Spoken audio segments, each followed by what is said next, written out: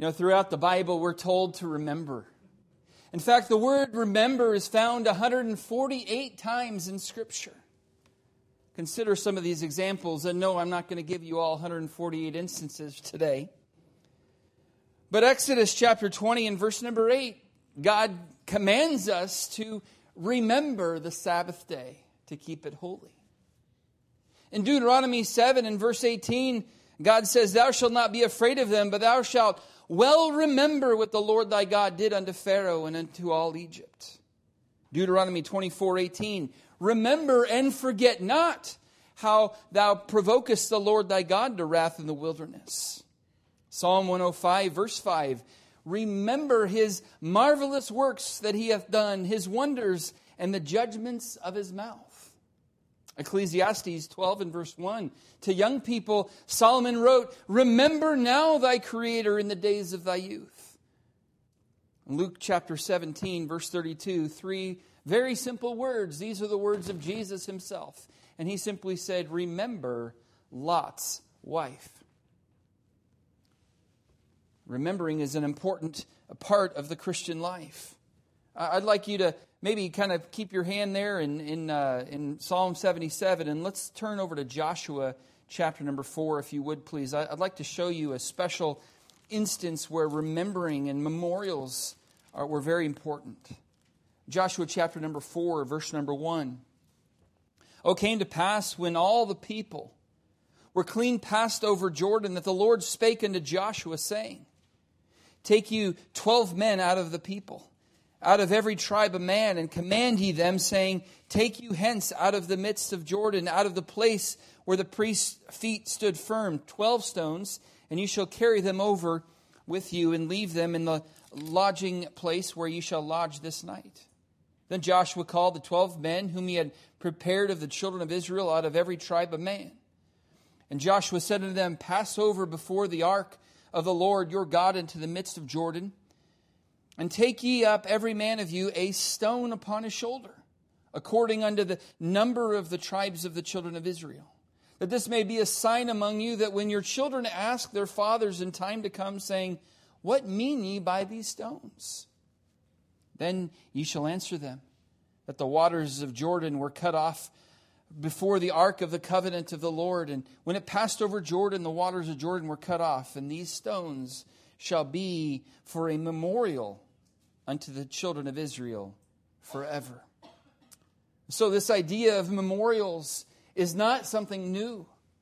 This is taking place way back when the children of Israel were able to pass over the river Jordan into the promised land.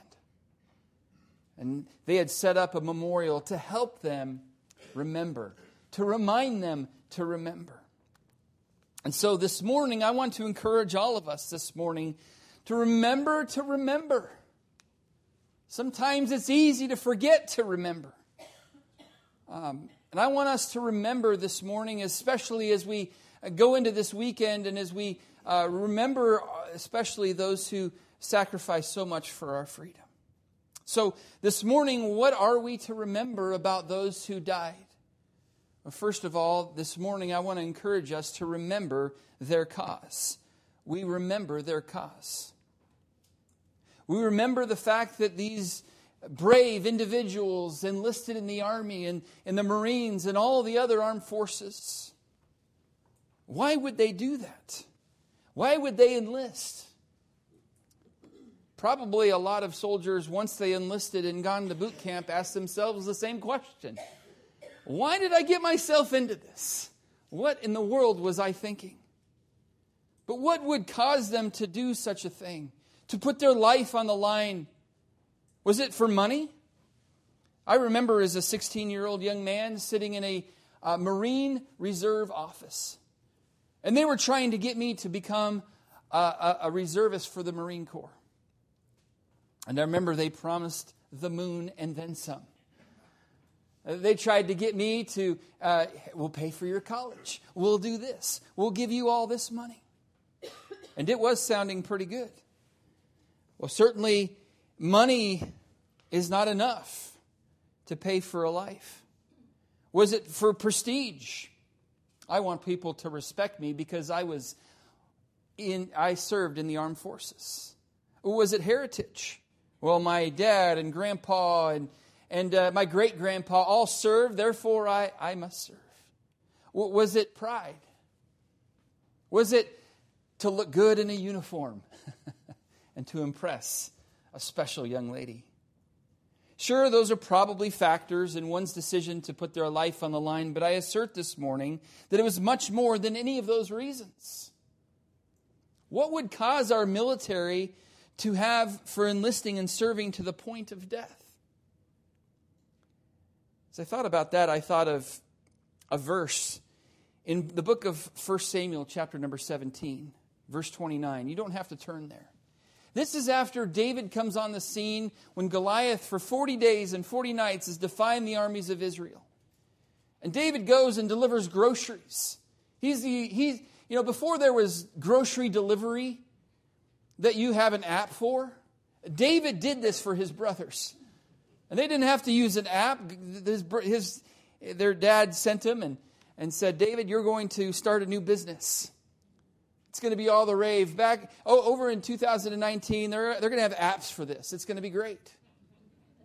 Well, David was the first grocery delivery boy, and he delivers groceries to his brothers there in battle. And he asked what's going on, and then he said in verse 29, David said, what have I now done? Is there not a cause? In other words, David said, there is a cause worth fighting for.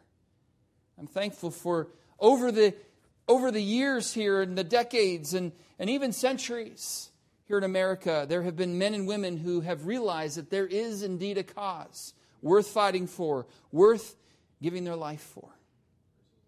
So what cause was worth risking it all?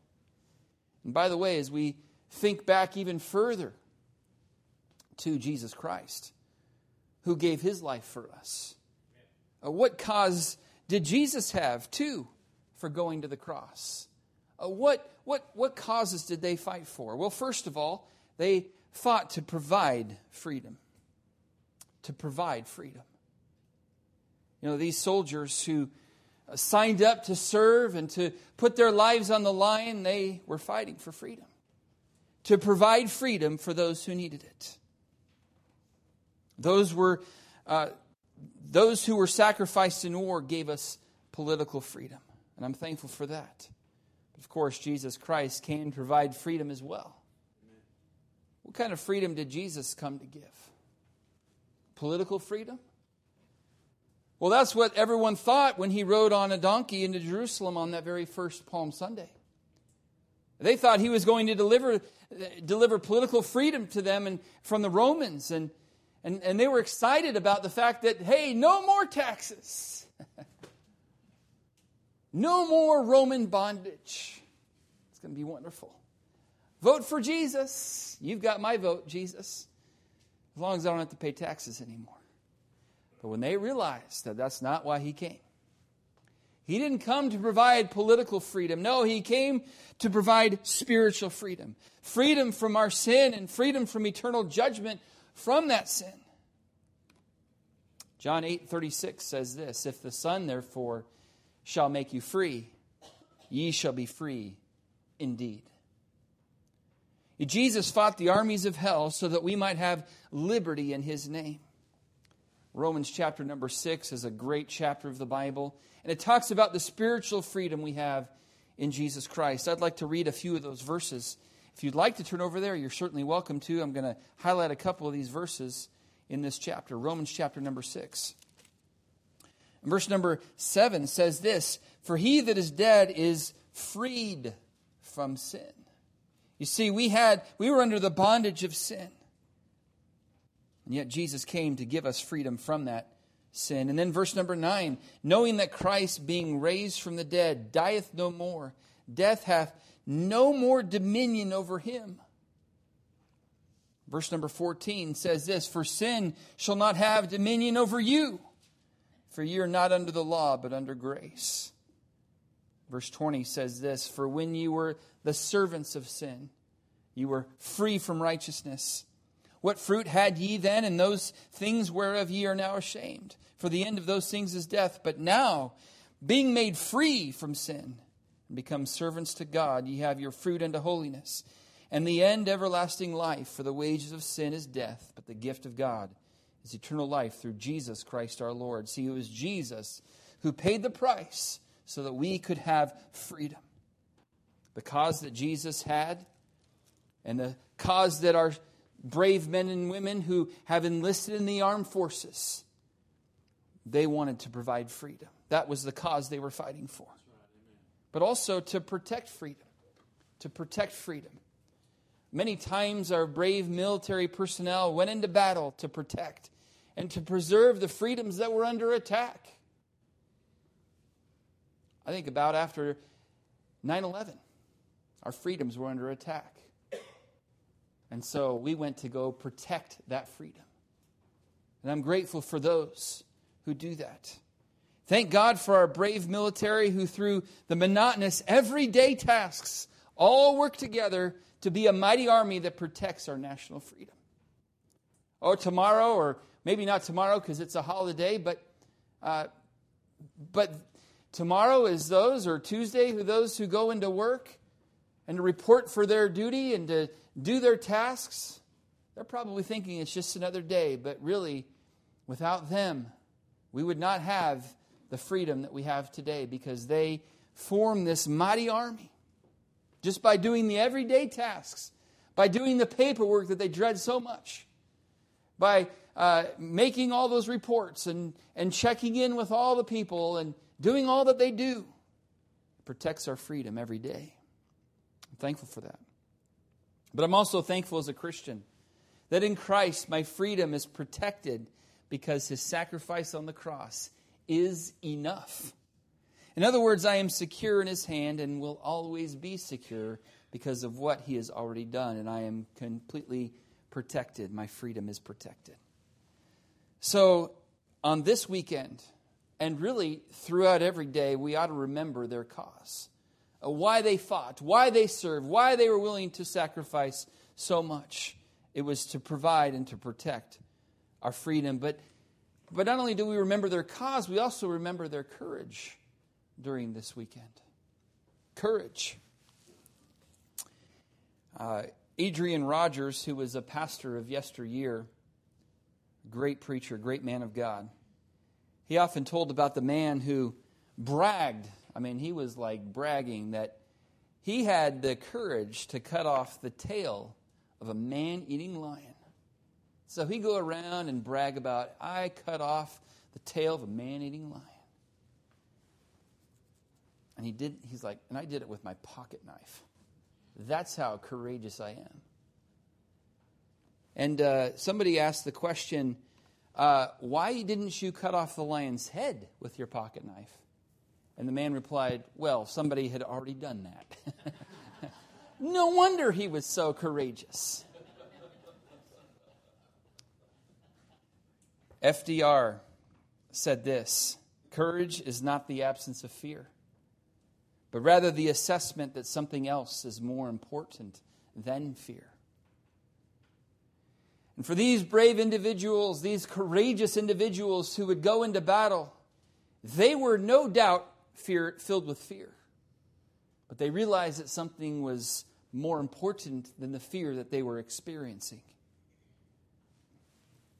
Eddie Rickenbacker said this, courage is doing what you're afraid to do. There can be no courage unless you're scared. G.K. Chesterton said, courage is almost a contradiction in terms.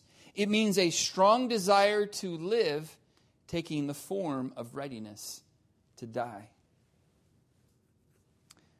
I'd like to read a diary entry of Captain Alistair Bannerman. He wrote this entry into his diary on June 6th, on D-Day, as he was making his way to Normandy. He said, it is now 0300 hours in the morning, and I have just been up to the bridge. It is rather light because the moon is shining, though heavy clouds cover her. One can see the row of small ships and of darker balloons silhouetted in front and behind us against the gray sea. We are still rolling a little, but the wind has subsided somewhat, thank heaven. The captain and his first officer are on the bridge. They make sure where we are and look for the colored lights which should guide us through one of our own minefields. You, my angel, sleep gently in the nursery, I hope. He's, of course, writing this diary a little bit to his wife. He said, your thoughts have helped me so much. They have given me real strength. I can imagine how you listen to the news at 9 o'clock and think of me with love. I hope that Andrew's golden head rests gently and quietly upon his small pillow, and that Richard is nice and comfortable lying in his narrow little carry cot. With me sleep 3 officers, James, Raff, and a special Navy officer who is really only a traveling observer. How childlike and natural we all look when we are asleep. I slept almost from 10 o'clock to 2 o'clock and must now go back to the bridge if I am not going to fall asleep again in the stifling and sticky atmosphere. James relieves me at 4 o'clock, and then I have a few hours to myself before dawn breaks. I have wakened James. A long line of flares hangs over Cherbourg, or I suppose it is Cherbourg. I'm not sure if I'm saying those right. And a few anti-aircraft tracer shots go up in the air above the immediate front line. Funny to imagine that their Germans run around their guns. I would like to know what they are thinking. The whole channel between us and Cherbourg is filled with little ships, which all quietly and efficiently sail toward France. The British, Canadian, and American fighting forces on the warpath. I heard that our CO has also landed, therefore our infantry must be there by now. God bless them and good luck to them. I do not believe that I can now write for very long. We can now see the French coast, and very soon we will have to play our part. I must go now and look for the landing markings with my binoculars to ascertain our landing points. So, my darling, on we go. I know that you're with me. Come on, the Bannermans. Let us be gay. God bless. I love you. The courage of a man, no doubt filled with fear, about ready to go into severe battle. Jacqueline H. Lewis. Lucas's first display of courage was signing up for the Marines during World War II at the age of 14. He was patrolling 2 Iwo Jima ravines when the Japanese attacked, throwing 2 grenades directly onto Lucas's position. And here's the courage of this man. Lucas shoved 1 grenade into the ash, laid himself over it, and then grabbed the second grenade and pulled it underneath himself as well. Lucas somehow survived. He underwent 26 surgeries and retained 250 pieces of shrapnel in his body for the rest of his life. No doubt he was awarded the Medal of Honor by President Harry Truman. Elmer Davis said this: "This nation will remain the land of the free, only so long as it is the home of the brave." I think about David. We mentioned him a moment ago. When he faced Goliath and the courage that he displayed in that moment. It doesn't even really appear that he had any fear, but he had all the bravery and the courage one could muster, because his faith wasn't in himself. It was in the Lord his God. Manoah Savage said this: "The brave die never, though they sleep in dust. Their courage nerves 1,000 living men." And I hope that it will nerve us today to be courageous in the battles that we face in our lives as well. One summer morning, as Ray Blankenship was preparing his breakfast, here's another story of bravery and courage I'd like to share with you this morning. He gazed out his window and saw a small girl being swept along in the rain-flooded drainage ditch beside his Andover, Ohio home. I'm surprised it's not an Oklahoma home. Blankenship knew that farther downstream, the ditch disappeared with a roar underneath a road and then emptied into the main culvert. Ray dashed out the door and raced along the ditch, trying to get ahead of the foundering child. Then he hurled himself into the deep, churning water.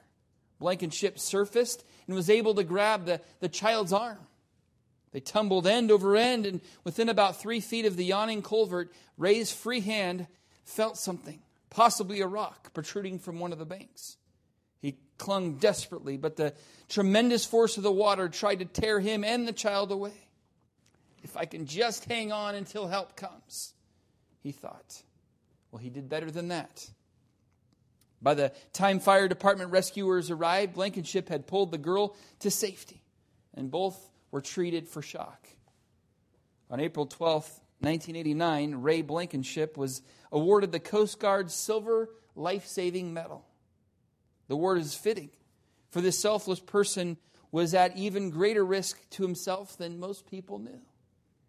Ray Blankenship can't swim. And yet, because of his courage, he was able to make it happen. Those are some great examples of courage, no doubt.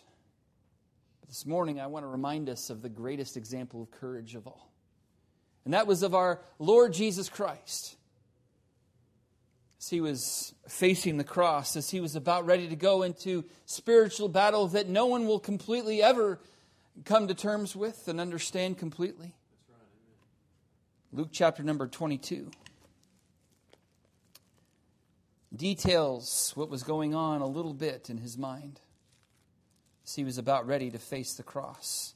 As he was about ready to pay for my sin and yours, as he was about ready to become my sin and yours, and to pay the ultimate price so that we could be free. Luke 22, verse 39.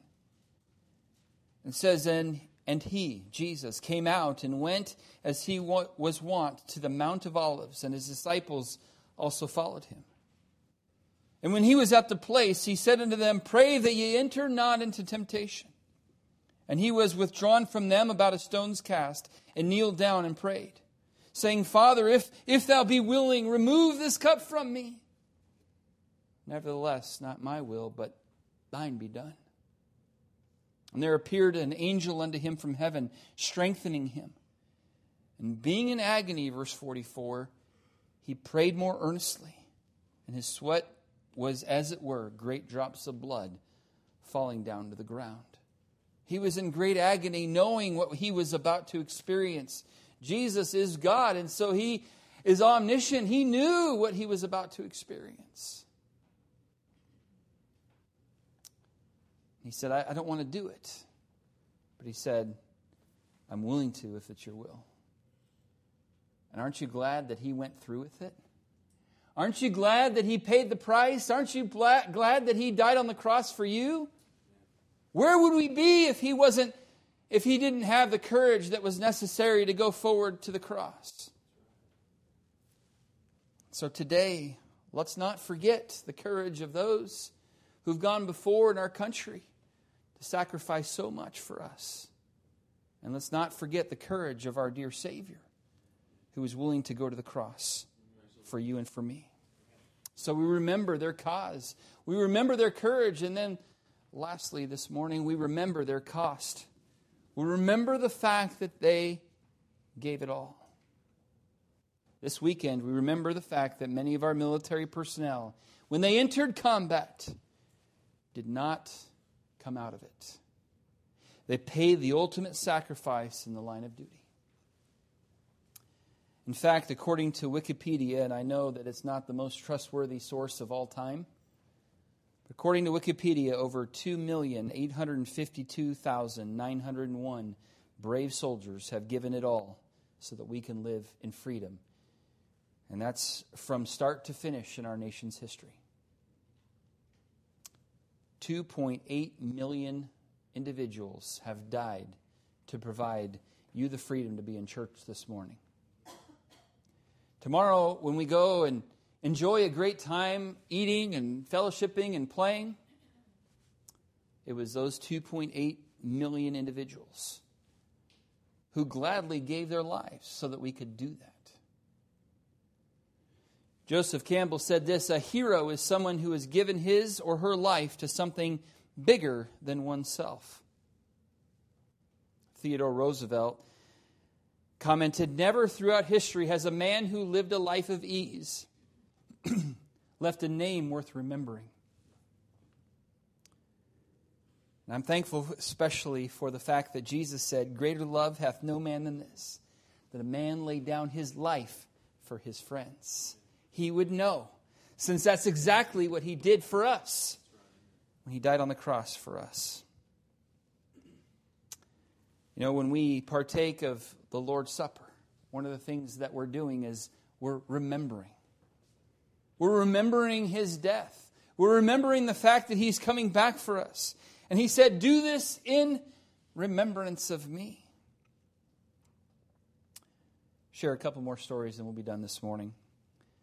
Again, I know that some of you are sleep deprived, so we'll try to get you home to get a nap this afternoon. It is gratitude that prompted an old man to visit an old broken pier on the eastern seacoast of Florida. Every Friday night until his death in 1973, he would return, walking slowly and slightly stooped with a large bucket of shrimp. The seagulls would flock to this old man, and he would feed them from his bucket every Friday. Many years before, in October of 1942, Captain Eddie Rickenbacker was on a mission in the B-17 to deliver an important message to General Douglas MacArthur in New Guinea. But there was an unexpected detour which would hurl Captain Eddie into the most harrowing adventure of his entire life. Somewhere over the South Pacific, the Flying Fortress became lost beyond the reach of radio. Fuel ran dangerously low, so the men ditched their plane in the ocean. For nearly a month, Captain Eddie and his companions would fight the water, the weather, and the scorching sun. They spent many sleepless nights recoiling as giant sharks rammed their rafts. The largest raft was 9 foot by 5 foot. And the biggest shark, 10 feet long. But all their enemies at sea, one proved most formidable: starvation. 8 days out, their rations were long gone or destroyed by the salt water. It would absolutely take a miracle to sustain them. And a miracle occurred. In Captain Eddie's own words, Cherry, that was the B-17 pilot, Captain William Cherry, read the service that afternoon, and we finished with a prayer for deliverance and a hymn of praise. Oh, there was some talk, but it tapered off in the oppressive heat. With my hat pulled down over my eyes to keep out some of the glare, I dozed off.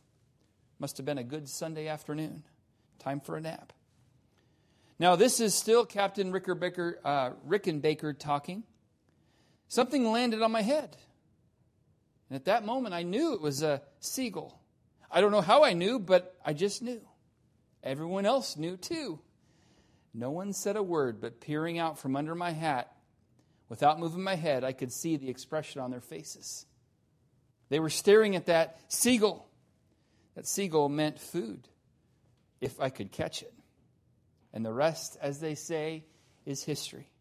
Captain Eddie caught the gull. Its flesh was eaten. Its intestines were used as bait to catch fish. The survivors were sustained and their hopes renewed because a lone seagull, uncharacteristically hundreds of miles from land, offered itself as a sacrifice. Well, you know that Captain Eddie made it. And you also know now that he never forgot. Because every Friday evening about sunset, on the lonely stretch along the eastern Florida seacoast, you could see an old man walking, white-haired, bushy-eyebrowed, slightly bent, and his bucket filled with shrimp was to feed the gulls, to remember that one which on a long day past gave itself without a struggle, like manna in the wilderness. Ladies and gentlemen, Jesus Christ sacrificed himself for you. Don't forget. Remember to remember. Remember to remember. May we never forget that freedom isn't free. And may we remember to remember their cause, to remember their courage, and to remember their cost.